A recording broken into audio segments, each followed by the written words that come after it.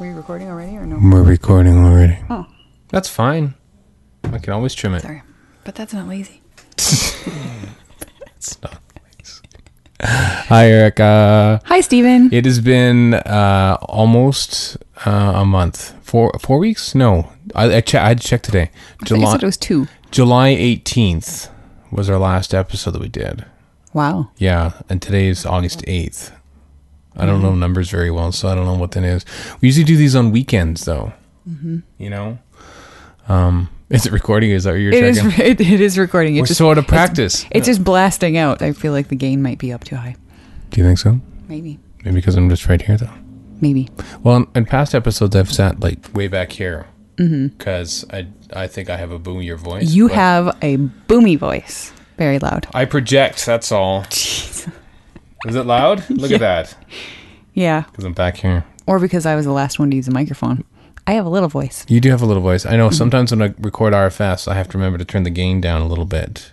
I have to do that every time I record Verity. You have to turn it up. I double check. Yep. Yeah. Because I talk louder, I guess. But now I'm just talking. This is like my NPR. We're doing the NPR podcast here, Doctor Who podcast. Welcome to Lazy Doctor Who. Welcome to Lazy Doctor Who. This is Erica and Steven. Yeah, the time is 11:17 p.m. and we're going to talk about 4 episodes of. We're actually going to talk about the journey that Marco Polo made across Cathay and the 12. Okay, enough of that. It's starting to creep me out a little bit. We watched 4 episodes. 4 episodes of a recon. Yeah. Of Marco Polo. Why did we watch all 4 tonight? I have reasons, but what are your reasons? I want to hear yours first. Because it was exciting and I didn't want to stop. Oh, honestly, it was just, I don't know, that one episode. I can't even remember which one it was. It was one of the 2 that we talked about last time. Mm-hmm. I kind of felt a little bit slow, and I just was kind of like, and not at all tonight. Everything was humming along, and I wanted to know. There were so many twists and turns and good cliffhangers at the end, and I wanted to know. I mean, I know a bit about Marco Polo from having heard about it on lots of podcasts and stuff over the years. But I didn't know exactly how it ended. I mean, I kind of had heard, I knew that the Doctor played, I thought it was checkers for some reason, but I guess it was backgammon, trying to get the TARDIS back. I couldn't remember if he won or not. I didn't know any of the stuff about Tigana being, a backstabber until I started watching this. I didn't know how that was going to play out. So I was honestly just excited to find out what happened. I wanted to know what was going to happen next.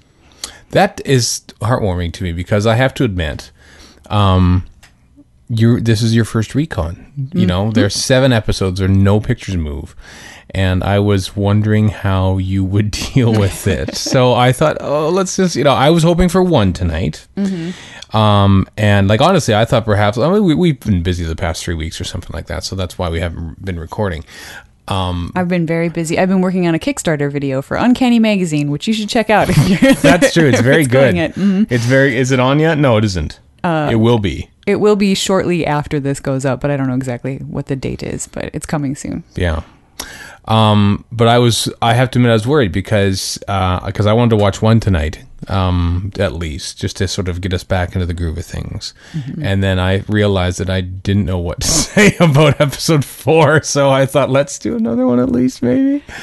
And then you said, yeah, and then you wanted to just press on. And once you do 6, you can't stop there. You got to do episode 7. So we did. Mm-hmm. And I agree. It was a rollicking finish, wasn't it? Like the thing that's really hummed along. I mean, I was sort of reading along with the script and realizing, oh wow, we're close to the end here. Like it just did not feel like 25 minutes were going by. No, not at all. I mean, just based on the last time when we watched 2 episodes, I felt like the amount of time we spent watching 2 episodes last time was equivalent to the amount of time we spent watching 4 episodes this time. And I don't know if it's that the episodes were that different or that I was in a slightly different mood or what it was, but it really went by so fast. I was very surprised. Mm-hmm. What parts did you like about the 4 episodes? Can you remember all the things that happened?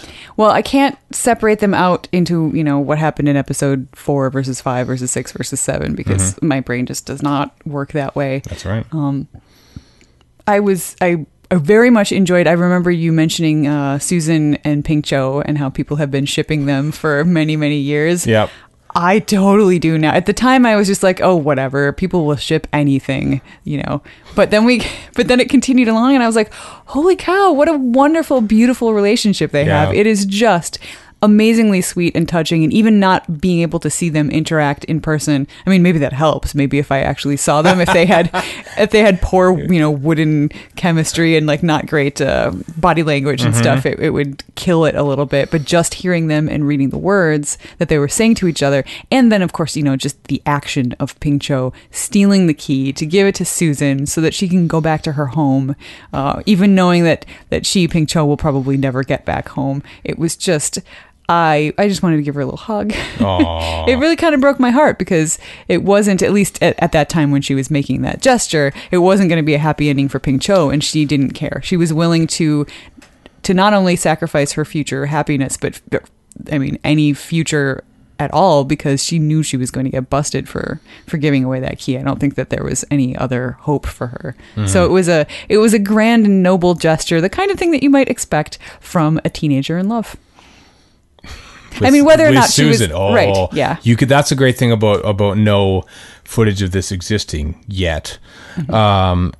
Is that so there was one scene where they're in their quarters, I think, talking about things. I can't remember what the context of the conversation was, but the whole time thinking, you know what, we could there could be some Photoshop madness of like, lying in bed like in some mad embrace or something like this, while they're saying these words back and forth to each other. No wonder they're being shipped, because we have to fill in so many of the gaps ourselves anyway at this point when we listen to this, and it's not hard. Yep. And I mean, regardless, if I also don't want to make it sound like I'm downplaying the beauty of a really strong friendship between two girls, because that is another thing that can be really wonderful. And you don't have to read an emotional, romantic kind of overtures into that in order to make it be such a beautiful story and such a wonderful sacrifice. I mean, friendship, especially friendship between two young girls, which is something that I have experienced myself, that is a very, very, very powerful thing as well. I suppose it would be. Not for a good strapping boy like myself. We just played with toys and then ran away home. That's the way it worked back then. There are ever so many great scenes and moments in these 4 episodes. I'm going to rattle some off that I remember them and see what you thought of them. I love the bit. I never noticed the parallel to this, but when I always get goosebumps when Ian resorts to telling Marco Polo where he comes from and what the TARDIS is. And I love that bit, but what I got this time round is that it's an exact parallel of what Susan is telling Ian in the very first episode of what the TARDIS is. And that just shows how much Ian is on, and now he is just part of the crew, because he's explaining the TARDIS as a thing that travels around in time and space, and they're trying to get home. I just thought it was a wonderful little parallel. What do you think about that scene? I didn't pick up on the parallel, but I knew that was going to happen at some point in the story, but I had forgotten about it. Again, because this is something that I had heard about, and I had heard people speak, kind of glowingly of it. And it wasn't one of those things that was talked up too much, because it lived up to the hype and more. I also got goosebumps seeing him. It was, you say resort to, which is a good way of putting it, but also I think that by this time there's been sort of a if not friendship, at least a great measure of respect between Marco Polo and Ian by this time. And I think that I see in Ian an urge to talk to Marco and just be honest and come clean with him. Like, this is a guy that he now trusts and respects, and he wants to tell him the truth, but it's so painful for him because he knows that Marco Polo is not going to believe him, and that's a painful thing as well. So this was, it is almost a little bit of a sacrifice on Ian's part as well, because he's giving him the truth, even though it's something that may not be wise, but he feels like he owes it to him, even though he knows he's not going to be believed, and then that's like a knife in his heart, between these two friends. So yeah, I really, really liked that. Me too. And the great thing is at the very last scene of the episode, Marco gives him the keys and they fly off and everything. And then, you just said that Ian knows that he won't believe him, but he has to do it. But then, the very last line of the episode, so where are they? In the past or the future? He does believe him. I just love that so much, that he actually believes him, Well, he does now, but I think maybe he believes him because they saw the TARDIS disappear in front of their eyes. I know, but, it wasn't like some magic or something like that, I don't know. I think it was magical. There's so many. I mean, I sometimes think that this, because of its lost status, that it sometimes takes up on this sort of mythical status in the Doctor Who world, and I think maybe sometimes people would like overpraise it or something, but every time I watch it I go, no, it's and it's so unique because it's like it takes place over 2 months maybe, like it's a story that takes place over so long a time, and it's just so unique in that it's just like, I think I said this before, it's like a road trip. It's like a Doctor Who road trip movie where stuff happens, but then it's all interconnected and pays off in the end. Yep. Yeah, I guess I hadn't really thought about how much time in story they are taking in order to do all of these things, which I think is kind of another notch in the belt of team building. Yep. You know, bonding between our TARDIS crew here. They're becoming closer and more of a tightly knit unit, and I think that's pretty cool. They didn't squabble in this, you know. Well, except for the Doctor. A little bit, but I mean, he sometimes, you know, there's a grandfatherly relationship between him and Susan, obviously. So when Susan steps out of line, you know, he's there because that's the way you reared children back in them days. It was the part that got me was not, you know, Susan stepping out of line. It was just the Doctor's refusal to believe her, which really, like, oh, that got me back up so much. You know, she said that the eyes moved, and he was like, oh, you know, rubbish, that didn't happen, and Ian is actually the one that comes in and believes her and says, oh, you know, where did you think you saw this? Which face? And then he proves it right. And then I can't remember what the other thing was, but there was something a little bit later that Susan tells him. Oh, I think it's when Susan says to, you know, grandfather Ping Cho would never have told where those keys were hidden. I know it for sure. And the Doctor immediately is just like, oh, you know, I can't remember exactly what he says, but it boils down to, you stupid, trustful child, even though she's right again. So it's I don't know, more of the Doctor being kind of an unlikable fogey. Well, and I think just sort of treating, you know, the child as sort of being the you know, as I think Sydney Newman's original character description, you know, gets into trouble, that sort of thing. She's basically there to get into trouble and not be believed, and the adults have to sort of come along and save it. This is in the 1960s. I know. This is a thing. That doesn't mean I have to like it. Well, no, but you just have to understand the context of the time that it was created in, you know? Like all the, I mean, some of the telestaffs that we see of some of the... oh, boy. Well, it's funny, you know, I was looking this time I was looking at these past 4 episodes. I was reading along with not the script online, like basically the transcript of the finished version, but which is what I was reading. You were doing that. I was doing that for the first 3 episodes. These ones I was actually following along with the camera scripts, which are different because they have, like, you know, the different shots, so you can sort of get an indication of what, you know, camera shots would be for each line. But also you can see how much changes from the time they actually do up the camera scripts, which I think is done earlier in the week, or else maybe it's done like on that day, because, you know, all like the camera moves are on there, like, you know, there's different, like, you know, camera 1 goes to A at the beginning of this recording break and everything like that.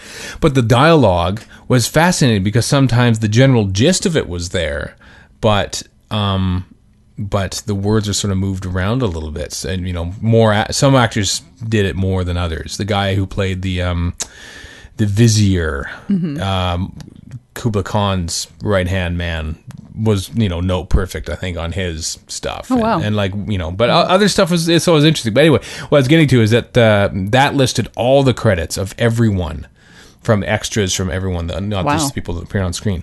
And most of the people in the background, and I think the one who played the old man in episode 6, who had about 3 or 4 lines of dialogue, I think he was actually of Asian descent. Yeah, I thought so from the picture. Yeah, I think, and so... And his voice. Yeah, a lot of them were actually of Asian descent, but the main ones who acted were white guys painted up, as was the style at the time. But I just find it odd that perhaps...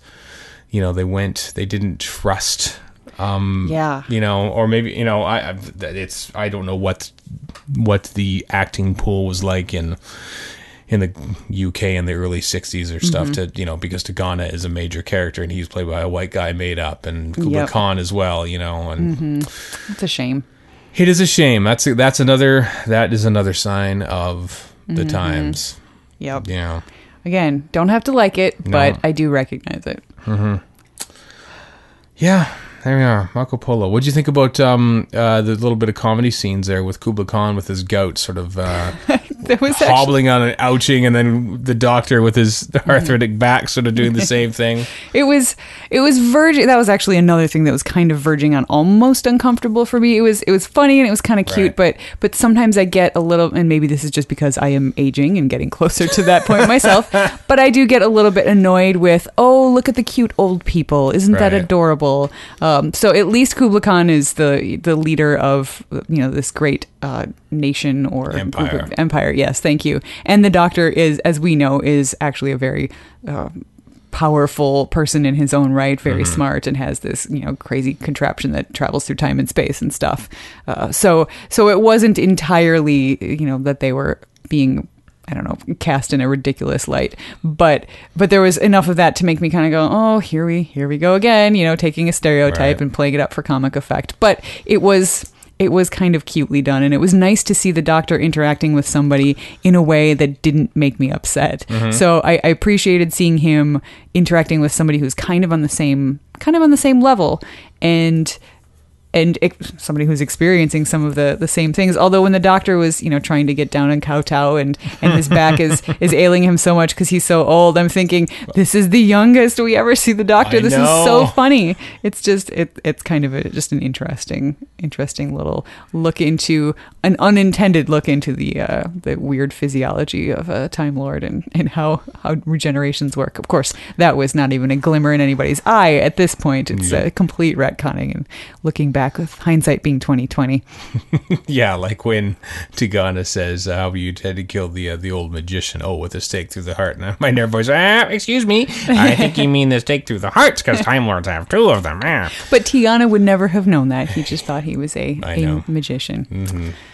One thing I did not like was Susan's screechy screaming that we heard so many times. Oh my! Okay, sometimes on Verity, somebody will say, "Oh, it's such a stereotype that the companion is just there to scream and that it happens. It doesn't happen as much as people think." Well, you know what? In this story, it did. Yep. It happened too much. It was it only takes a couple to really, really just turn me off. Well, so. Ping Cho was getting in on the act too. She did. Ping Cho's was much shorter and less grating. Right, and we didn't hear it on the reprise either. So it didn't bother me as much. Ping Cho's actually struck me as the kind of scream that you would hear from somebody who is seeing something scary happen and being surprised by it. Whereas Susan struck me as the director saying, "Scream, give us a bit of a yeah, come exactly, on." Yep." Like I don't know. Did not like. Sorry, That's okay. But I mean, I liked Susan throughout most of this.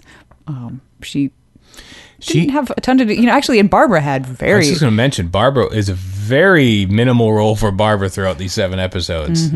She sticks up for Ian and says, you haven't given him enough time. You shouldn't underestimate him, that sort of thing, which is nice. But yeah, later points in the story, after she almost gets killed, she's kind of subdued, which, you know what, I have to say, thinking about it, that's not necessarily an unrealistic thing. I think after that near-death experience, you gotta think that she would be just completely rocked back. I mean, she falls. I assume she falls into Ian's arms. That's what it sounds like. After she's rescued, and talking about how the guys played dice over who would get to kill her. That's dark stuff, man. That is super dark. So yeah, so the fact that she was just all breathless and flailing and stuff at the end of that scene, yeah, of course she should be. So that one I have absolutely no trouble with, and I think that maybe she wasn't quite so. Jumping to the fore and coming up with ideas and stuff, because she has now looked death in the face in a much more personal way than with the Daleks. Like, yeah, Daleks are scary. That's a scary monster kind of coming at you. But this is another human being, something and somebody that you can understand up close and personal with a knife at your throat. I can't even imagine that. No. There was some other darkness too. Tigana killing himself at the end. I know. Wow, this is a kid's show. This is a kid's show. Nice job, 1964. How are you going to kill the doctor with a stake through the heart, Like this, yep. Good stuff. Isn't it, though? Yeah. Oh, it makes you happy. I'm Yeah. so happy you enjoyed your first recon. I really did. I didn't look at the pictures quite as much this time. I was really just following along with the script. Every once in a while, I could kind of see out of the corner of my eye that the picture had changed, and they recycled the same picture pictures again and again. I saw the same shot of Ian over the course of Steven's doing an impression of it, like face, putting his lips together and kind of a weird smile. Yeah, he does. Ian does. Yep. And that picture we saw over maybe all 4 of the episodes. Because I think in a lot of the episodes, Ian tries to convince Marco. Marco doesn't believe him. Ian goes, Yep, it was perfect. So because of that, I didn't feel like I needed to watch the pictures all that much, and I've got a touch of the vertigo going on today. So moving back and forth, moving head up and down, not such a good thing. No. And I found that really the pictures, they're not that helpful for me at all. Especially during I know this, I've said this before, but this recon didn't have the little scrolling action on the bottom of the screen. Yeah. And it just sort of had zoom-ins to pictures and stuff to sort of indicate what you think was going on. So other recons are different. I don't know what the one is for the next one. It's a while away from the next missing episode. You'll be happy to know. That's exciting. Yeah, we have 7 down, only 90 more to go. Some of which are animated on the DVD, so that helps too. Mm-hmm. So look at that. You are over 10% of the way through the missing episodes. Wow. Yeah. I guess I hadn't thought of that. That's a big thing. And I do want to say that I'm not saying that this was a badly done recon. No. Of course, I don't have anything to compare it to, but whoever took the time and effort to put these pictures together and put all those zooms and stuff, bravo. Absolutely. That was definitely a lot of work. But just the way that my brain works, I am much more dialogue centered, I think, when it comes to that sort of thing. I don't necessarily need... I'm used to listening to Big Finish audios and stuff now that I've kind of gotten into that. So, and the one story that I listened to, the Highlanders on the audio with the linking narration, that sort of seems to fit the way my brain consumes things a little bit better. So, right. So it's nice to have a picture here and there to kind of, figure out who is standing where in relationship to somebody else, or figure out kind of what the sets look like a little bit. So I am glad to have that, but so I'm kind of excited to, whenever that happens, get all the way to the Highlanders and have some pictures to put in with the what have already heard in my head. But yeah, I'm not as down on recons as I thought I was going to be, especially with the script in front of me. So that's a big important part. It's progress, I'm telling you. Mm-hmm. Awesome. But hey, next episode, next week, maybe it'll be a week, who knows? Maybe it'll be tomorrow. Yeah. No promises. The pictures will move. Oh, that's right. What is coming up next? The Keys of Marinus. I'm so excited.